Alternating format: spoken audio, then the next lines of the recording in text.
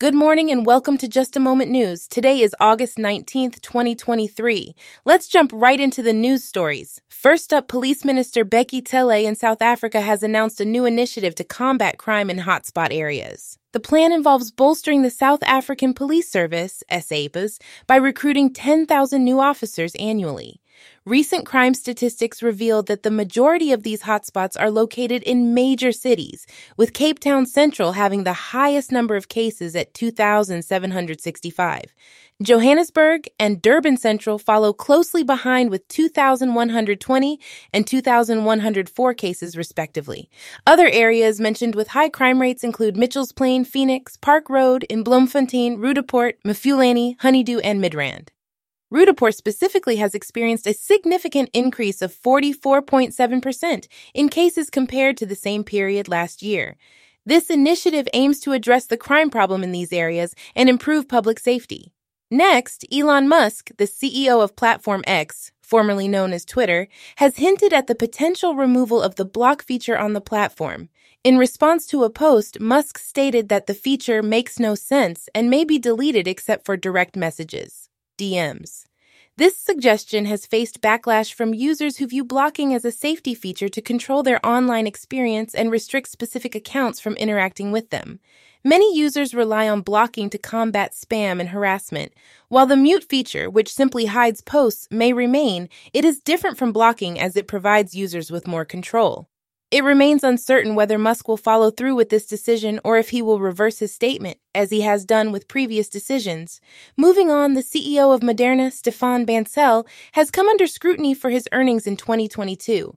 Bancel earned $398 million primarily from pre-planned stock sales, making him the highest-earning CEO among over 300 publicly traded healthcare companies. This amount is 2,435 times more than the median salary of Moderna's employees. Despite plans to donate a significant portion of his income to charity, Bancel's earnings and Moderna's planned 400% vaccine price hike have drawn criticism. Other notable high earners in the healthcare industry include Viva Systems CEO Peter Gassner with $308 million and Molina Healthcare's CEO Joseph Zubretsky with $181 million. The vast income inequality and actions by companies like Moderna have sparked political criticism and accusations of an unprecedented level of corporate greed in the industry.